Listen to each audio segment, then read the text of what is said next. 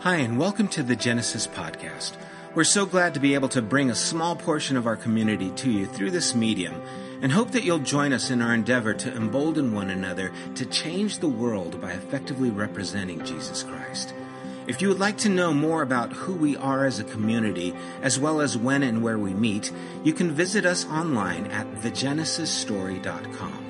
Also, if you have benefited from this podcast in any way or would like to participate in what we're doing here at Genesis, would you consider partnering with us by donating online again at www.thegenesisstory.com. There you can select the giving tab and how you would like to contribute to the general fund or even to the building fund. Remember, we can do more together than we can ever do alone. Thanks for taking the time to be with us. God bless. Thanks, guys. What a treat having you guys share with us. Good morning, everyone. I hope you are well. Hope you're safe at home or wherever you are. A few things that we do want to, again, talk about. One is when we will be gathering again. We talked about this Friday night. We don't know yet. We don't have a date set. Hopefully sometime soon. But before we meet, we want to make sure that the place is safe, and not only that everyone is safe coming, but if people are unable to attend or don't feel that they are comfortable attending because of health risks, have the availability to join us online as we stream. And so we are working towards that to be able to be live and record live at the same time. When those things take place, we will let you know and present these things so that we can gather again together. I do miss you guys, as I shared sometime this week. I hope that you guys are still getting together with people. I know many of you are. I know that a lot of people have extended themselves to others, have helped those who are struggling financially, those who have had children or who have been sick, gone and taken them food. And that's really being church, right? That's what it's about. It's not about coming together and meeting. It's about meeting with one another and the needs that we have in our daily lives. And I am thankful. I am touched and overwhelmed by your generosity to one another. It just speaks volumes of who you are. And again, thank you all for participating in the work of Christ in the lives of those around you. I appreciate that, and I hope you continue to do that until we do come back together. And then may that never stop, really, right? May that continue in the ways that it's supposed to. Also wanted to let you know that Randy had surgery on his right arm for his bicep. They had to reattach a tendon. They had to drill a hole through the bone and then reattach the tendon. And he's in a full arm cast. He's going to be that way for, I think, 6 weeks, and then have to go through physical therapy to rehabilitate his arm. So be praying for him and for the family. He's, again, out of work right now, and then he's decommissioned as well. So I know there's a lot going on. He seems to be doing well, but hey, that's a lot to handle, plus everything else that's going on. This morning, my conversation has been shifted and changed so many times by the events that are taking place around us. You know, you can't just put an idea together and say, well, this is what I'm going to talk about. I guess you can, but I can't. I can't just say, well, we're going through this book of the Bible. Let's just keep going through it. And then all the world's going to hell. And you're like, oh, well, let's just keep doing it. I have to address the things that are happening around us and around me, and I know around you as well. Friday night with Dr. Quinlan, we had a conversation, and we were talking about what it is that takes place with people when they feel that they are not being heard. And it happens in relationships. If someone is not listening, then what happens is our viewpoint, our agenda is the only one we see. We have a conversation, and maybe it's with your spouse or someone in your family or a coworker, and all you see is your point of view, and you defend your point of view, why it's right, and they talk to you, but you don't hear what they're saying. all you're hearing is how you're going to respond. And that person then doesn't feel heard, right? They're talking with you, but you're not hearing them, and they get frustrated. In relationships, it shows up in different ways, and it's showing up societally, right? If that's a word, it's showing up in our society because people feel that they are not being heard, and so they respond. And the response is never a good thing, but sometimes it's a necessary thing. Sometimes it's the only way to get the attention. I'm not being heard, but there are ways to do it that are important and that are healthy. Yesterday, I had a lesson. I was training a dog, and so here I am in my dog training world. You know, I've got this little terrier who's biting people and attacking dogs, and that's my focus, and that's the family's focus, and I'm dealing with that. And I do my training, and it's a success, and there's high fives all around. Yay, dog's doing good, everything's going out. I come out of the house, heading to my car, and I start going through some text messages. And there's a text from a member of our Genesis community asking for prayer as her husband works in a nearby city who's a police officer, and he's going to be working through the night, and there's going to be the protests and demonstrations taking place for the horrific things that happened to George Floyd that everyone is aware of. And she is concerned for his safety, and I understand that, and I let her know, gonna definitely pray for him, pray for you guys. And moments later, I'm going through social media, and I see some other friends who are in the same city who are a part of the protests and demonstration in that city, protesting again in support for the rights of those people who feel they're not being heard.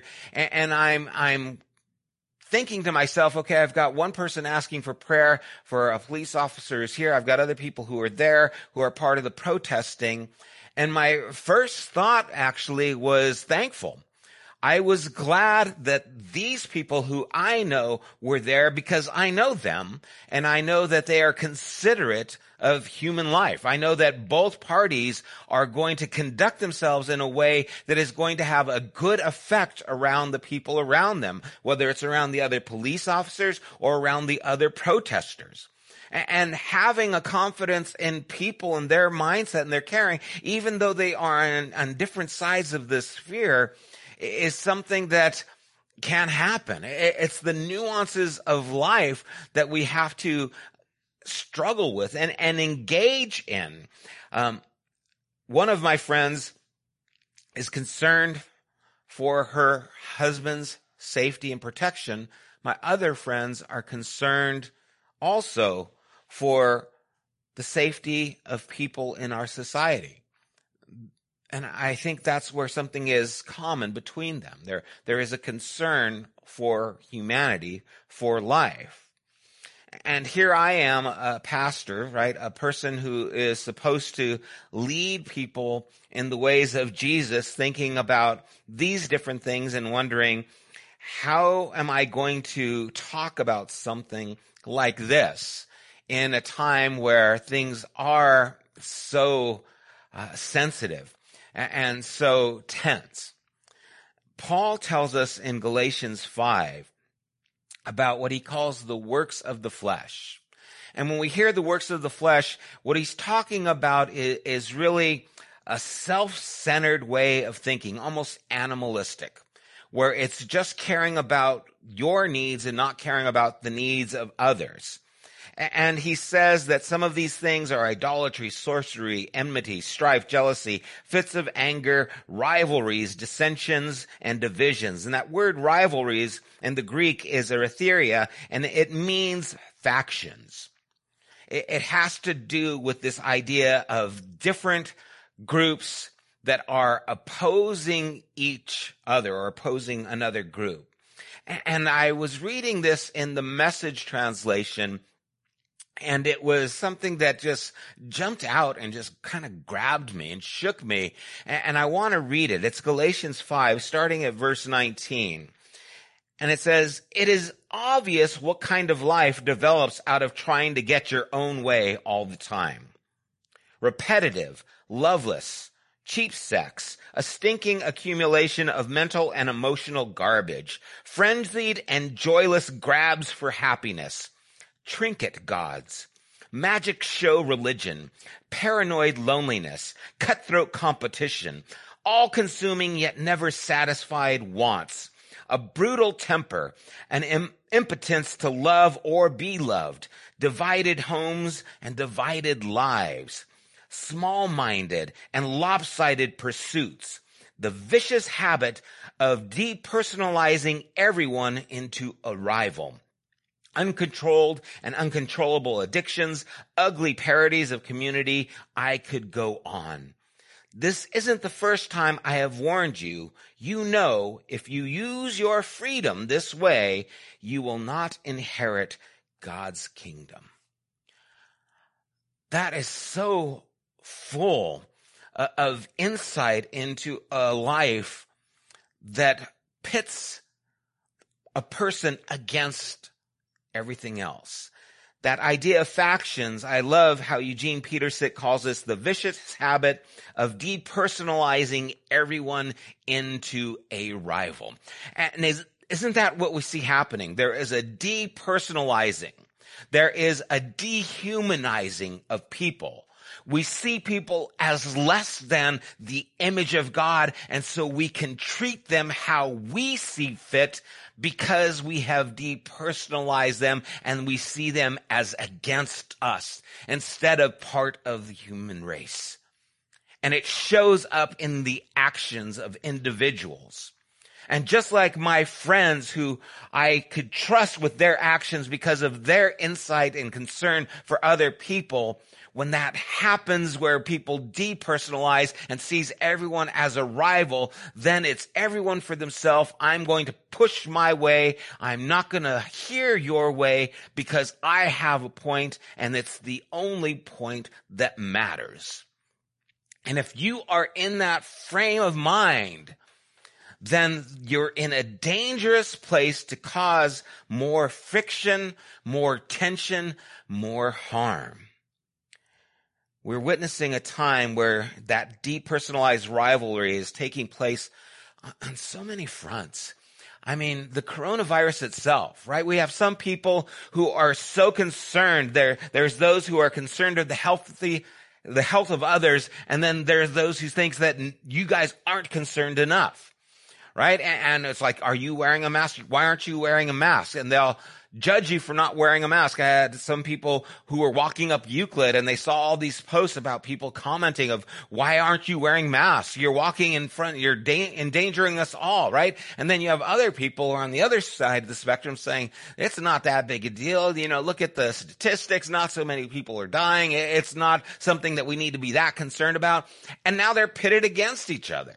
Right? That was just in COVID-19. That was before the racial tension came here with George Floyd and what happened there. And now that comes into the play. And you've got this again, pitting. We have people who say one thing and people who are saying another, and they're trying to deal with these things in so many different ways. A friend of mine, again, I got some friends that are out there.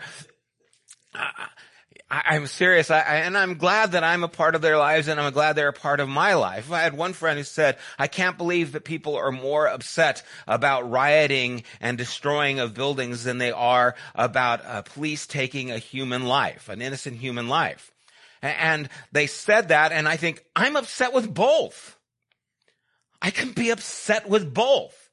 I don't think either of them good. I don't think either of them should be tolerated. I think we have a voice that can be pushed against both these because they're both inhumane. They're both dehumanizing people and the value that people have. And we need to stand up against anything that takes the value of a human life and makes it less than the image of God that it was created in. But with that comes the responsibility of how we are supposed to act. That's why Paul says, this isn't the first time I warned you. You know, your use of freedom in this way will not inherit God's kingdom. Your use of freedom. If I have freedom, how am I going to use it? Let's not even start yet in the fact that this is going to be an election year and politics are going to get crazier than it already is. where people are going to, again, have this depersonalizing everyone into a rival. You are a part of this party, you are a part of this party, and forget that we are a part of the human race and need to understand and hear each other before we speak at each other. Now, this is something that's difficult, right? I'm not even dealing with Christianity and all the factions that are a part of Christianity and those, demonizing and vilifying others for not getting it right. But where do we go from here? How do we live in this environment in a way that is evident that we believe in God and follow Jesus? And the story of God that we see in Scripture and of God's people is one where God, first and foremost, hears his people's cry. In Exodus chapter 3, it says, the Lord said, I have surely seen the affliction of my people who are in Egypt and have heard their cry because of their taskmasters. I know their sufferings.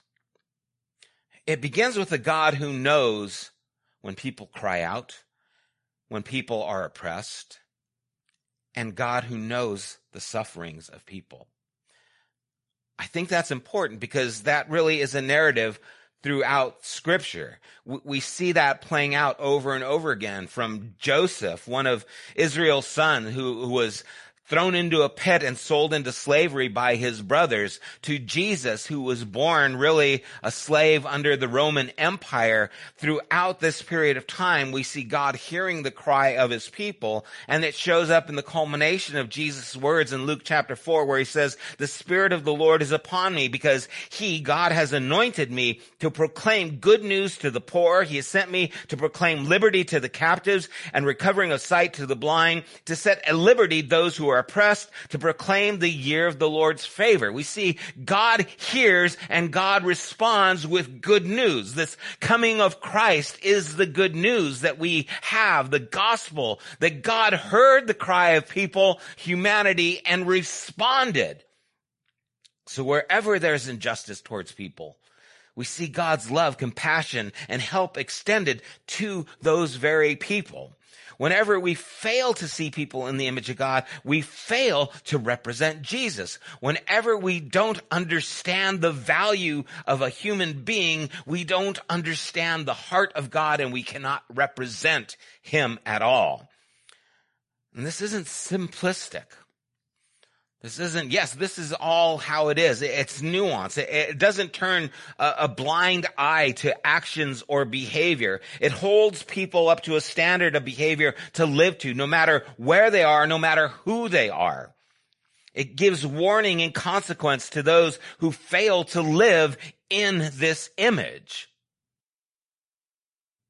And as Jesus protected the image of God, he did it even in the prostitutes, the thieving tax collectors, the riotous zealots, without condoning behavior that wasn't in line with who God is.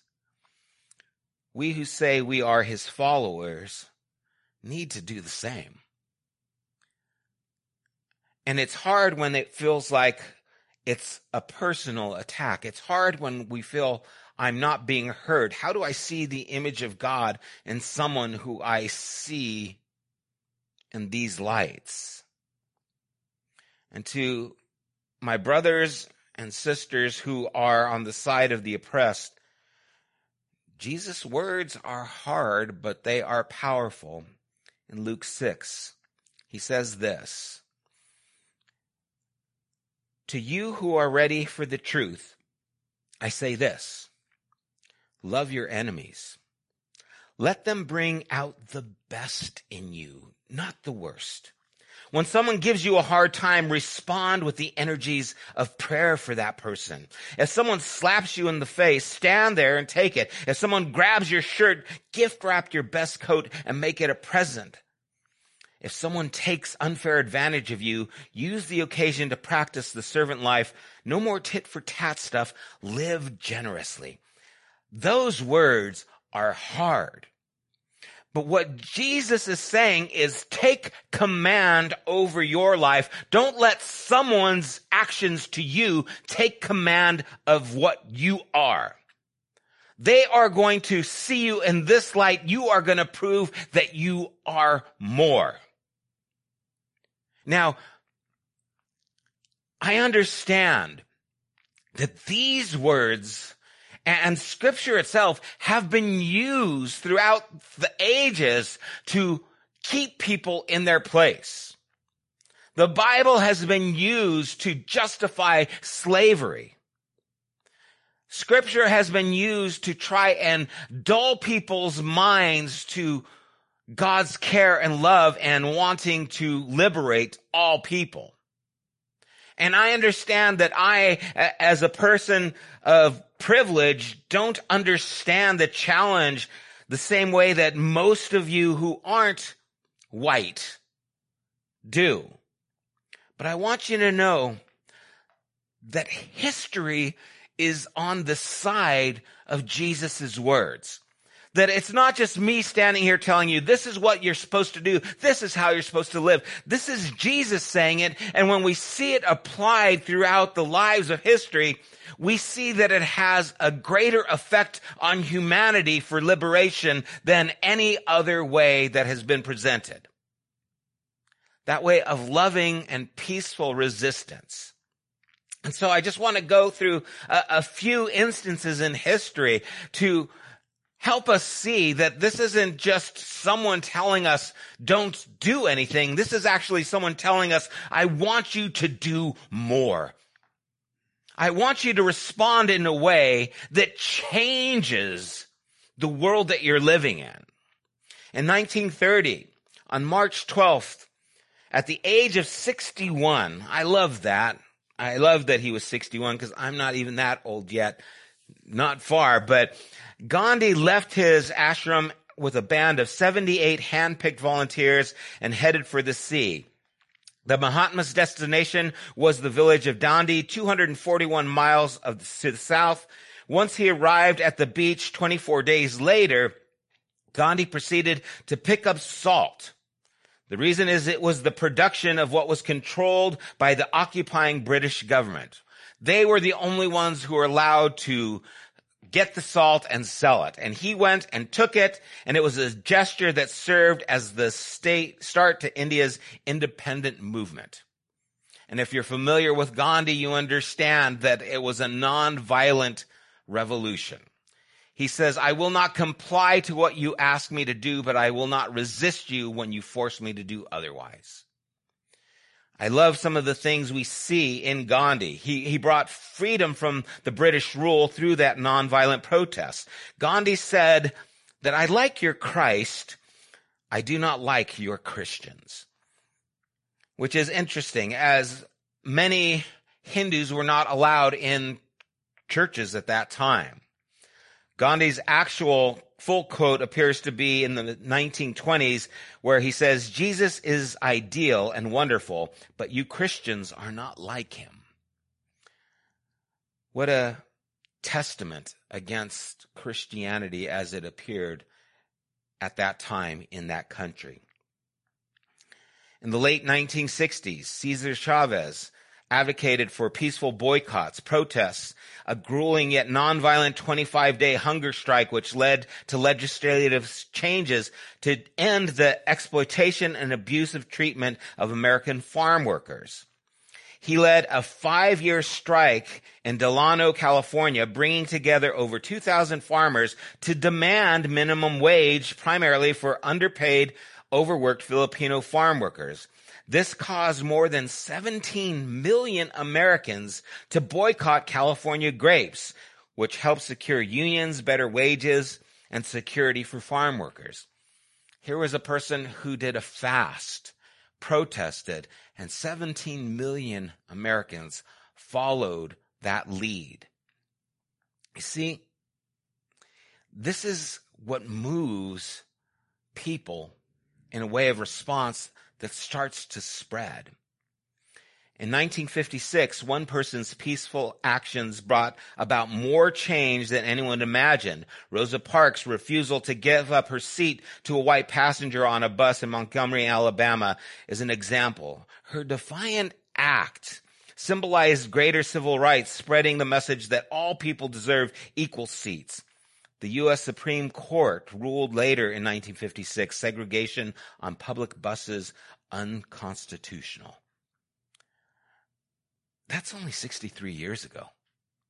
That's not a long time. Things have changed, but things still need to change. Why would 17 million people boycott with a small group and a nation change its laws for those who did not have power? I believe that something strikes at the core of us when we see examples like this, when people who are without power take what they have and take power of their lives to show a resistance in a way that's peaceful, that people are wanting to follow and respond to. Right? It shows up, we see it, and it pulls something out of us. When you see a article in the news, and you don't see very many, but when you see a line of black men protecting a white police officer who's separated from his group, protecting him against people who would be violent, something happens when you see that. Something is pulled out of you when those kinds of instances happen. When a group of Muslims line up around a Christian church to protect that church from being broken into and destroyed, something about that strikes to the core of humanity that says, this isn't a rivalry that I need to pit against it. It says, I see people as more, and I'm going to be more because of that. It lifts us up, and it doesn't pull us down. It calls us to the image of God that we were created in. It helps us to see that image. It's there, and it's powerful. It changes us. When white men and women stand in solidarity with the black community because of injustices that are still taking place.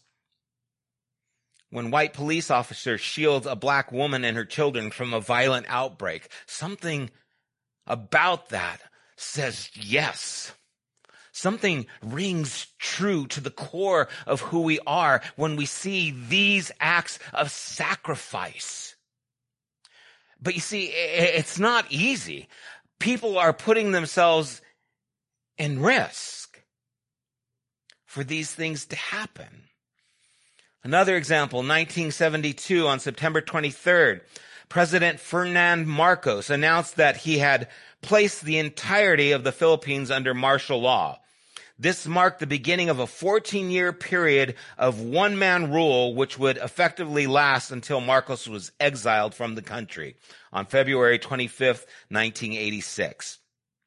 That revolution is known as the People Power Revolt. Hundreds of thousands of people took to the streets in protest of President Marcos in peaceful demonstration. What did the president do? He called on his military to go and squash this revolt. Hundreds of thousands of people lining the streets, tanks, men with guns going against them. And what happened? There's one story where a group of nuns kneeled before the oncoming tanks, and they would not move. And the tanks got closer, and they started edging their way, trying to push them, and they were a wall. These nuns on their knees before these iron horses, and the men inside them could not move forward. You see, there is a force that is stronger than a tank. And it is the force of the human heart created in the image of God that pulls that out of us. And if we would allow that to happen and shape us, the things we could do to benefit the people around us. These are the things that move us. These are the things that change us. Just because they kneeled and prayed and would not move, but that's risky. That's dangerous. There's one more revolution that I found amazing. I did not know about this one. I don't know how I missed it, but in 1988 to 1991, music changed the Baltic countries. It was known as the Music Revolution. Music and social activity has kind of been a partner throughout this kind of nonviolent protest. But during what's known as the Singing Revolution, Estonia literally sang its way out of the rule under the Soviet Union. In 1988, more than 100,000 Estonians gathered for 5 nights to protest Soviet rule. As they were just singing in these large stadiums, they were singing songs about their own country and their own society, and it caused a rippling effect that took place not only in their country, but also in Latvia and Lithuania. At one point, get this, on August 23rd, 1989, 2 million people stood side by side, forming a human chain that spread from the capital of each of these countries. This human chain was 420 miles long, of people singing in protest of Soviet rule. And it was so powerful that the Soviets gave them their freedom without a shot being fired. These were the first of the 3 countries that got the freedom from Soviet rule. Those countries are here today. The Soviet Union isn't. One of the most powerful nations in the world is no more, but these people who sang and locked arm to arm for 420 miles, they are. We see in the Gospel of Matthew a Roman centurion go to Jesus on behalf of one of his servants. And the centurion replies to Jesus as he says, I'm going to go and heal your servant. And he says, Lord, I'm not worthy to have you come under my roof, but only say the word and my servant will be healed. And Jesus responds, truly, I tell you, with no one in Israel have I found such faith. These lines are just being broken. This boundaries that are being set, because the tensions we have today are not new. They were there at the time of Christ. They were there between the Romans and the Jews and the Gentiles. There was racial tension even as there is today. And we see Jesus willing to go to a servant. We see a Roman centurion saying, I want you to come and heal, but you don't need to come. I'm not worthy. The posture, not seeing rivalry, but seeing sacrifice and service. In Acts chapter 10, there is a centurion named Cornelius, a devout man who feared God with all his household, who gave alms generously to the people and prayed continually to God. Here is what is known as the enemy, and he is considered a God-fearing man. And what we start to see is that the freedoms we have, whether you're an Estonian, a Jew, or a Roman, that freedom must bow its knee to love. That freedom must bow its knee to service of others if it wants to set others free. Nonviolent protest has proven to be the strongest way to lasting change in our recent history. But it's not without cost. All of the disciples were martyred except for John. Whether we see Gandhi, we see Martin Luther King Jr., we see the nuns who are going out and kneeling before tanks, putting their lives at risk. People are injured, lose their jobs, fighting for what they believe is the benefit of humanity. And I think we, as followers of Jesus, need to take and understand that Christianity has always believed and lived in a posture that there is something worse than dying. It's not living. it's not living up to the potential of who you were created to be. And when that happens, something in us dies already. What does it profit if you gain the world and you lose your soul? Lose who you really are. This is what the disciples believed. This is why they were martyred. And this is why their faith spread. Because they weren't afraid of the persecution that would come their way to stand with the one who was opposing the rule. And Jesus opposed not only the rule of Roman authority over people and how they treated people, he opposed the religious rule of the Jews who used their authority over the people. He went to the least of these and said, I'll stand here with them. And he did it peacefully. He did it sacrificially.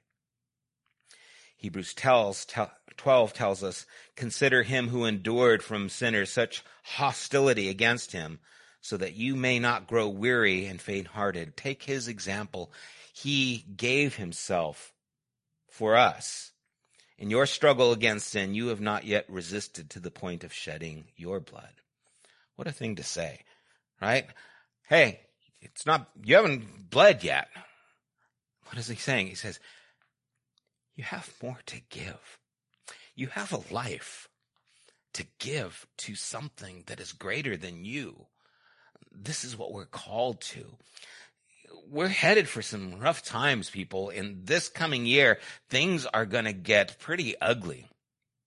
How are we going to respond? Are we going to be the ones who take up stones against those who we consider our rival? Or are we going to take a higher road and have a peaceful resistance to the things being forced on us? Yes, resistance, but yes, peaceful. And I'm asking us who are part of Genesis community to take a stand against factions that would deny and divide people who are created in God's image, to make a peaceful stand alongside those struggling, to listen, to allow people to be heard, to maybe take water and supplies to those who are out there protesting and show solidarity for them. And maybe also take that water to those who are police officers who are standing on the opposite side of the street. Maybe be a person who actually brings peace. You see, to make peace, you have to make peace between factions. You don't just make peace with one side. You make peace so that people understand that there is a better way to live. There is a higher calling to live up to, and I am going to hold myself to that standard and try and get people to follow me there. But it's not safe and it's not easy, and not everyone's going to be happy. I thought to myself, if I do a good job today, I'm going to make everybody mad at me a little bit, but hopefully make everybody think a lot. And I hope that's true. It's happening with me, right? I'm having to readjust how I think. I used to think that social media was of no use. It was just slacktivism, where you post things and it's just your way of getting things done. But social media does have the ability to have an effect and bring change in a lot of the people who perceive it, but it also has the ability to be abused, right? People can present things to move people, and if enough people are moved by something that is just presented, even if it's not true, it can cause problems. So now I have to think, how do I respond to all the things that are out there? And more importantly, how do I behave? How do I treat people? How do I treat people who don't think they are heard? How will I conduct myself? Will I take the form of a servant and see others as more important than myself, as Jesus did? Or will I make sure my words get heard, that my way is known, and continue this idea of factions? I want to close with a passage in Ephesians. Again, this is the Message translation, and as I was reading over it, I was just overwhelmed again by these words, because they're so applicable to our time, and they're so challenging. At least they were to me, and I hope they are to us. says, you were all called to travel on the same road and in the same direction. So stay together, both outwardly and inwardly. You have one master, one faith, one baptism, one God and Father of all, who rules over all, works through all, and is present in all. Everything you are and think and do is permeated with oneness. I had to let that sink in. And I'm still letting it sink in. If there's one who rules over all and there is this permeation of oneness, am I living in that? He goes on, he says, that doesn't mean you should all look and speak and act the same. Out of the generosity of Christ, each of us is given his own gift. This text for this is as such. He climbed the high mountain. He captured the enemy and seized control. He handed it all out in gifts to the people. Is it not true that the one who climbed up also climbed down to the valley of earth? The one who climbed down is the one who climbed back up to the highest heaven. He handed out gifts above and below, filled heaven with his gifts, filled earth with his gifts. He handed out gifts to apostles, prophets, evangelists, and pastor teachers to train Christ's followers in skilled servant work, working with Christ's body, the church, until we're all moving rhythmically and easily with each other, efficient and graceful in response to God's Son, fully mature adults, fully developed within and without, fully alive like Christ. No prolonged infancies among us, please. We'll not tolerate babies in the woods, small children who are at easy mark for imposters. God wants us to grow up, to know the whole truth and to tell it in love. Like Christ in everything, we take our lead from Christ, who is the source of everything we do. He keeps us in step with each other. His very breath and blood flow through us, nourishing us so that we will grow up healthy in God, robust in love. May we permeate with oneness. See humanity in the image of God and recognize that he rules over us all, works through us all, and is present in us all. Let's pray. God, my words are so inadequate for the needs of our day. But you, by your Spirit, can bring to life the things in us that will produce from us a society that is changed and looks different. Father, may we seek to hear and not just be heard.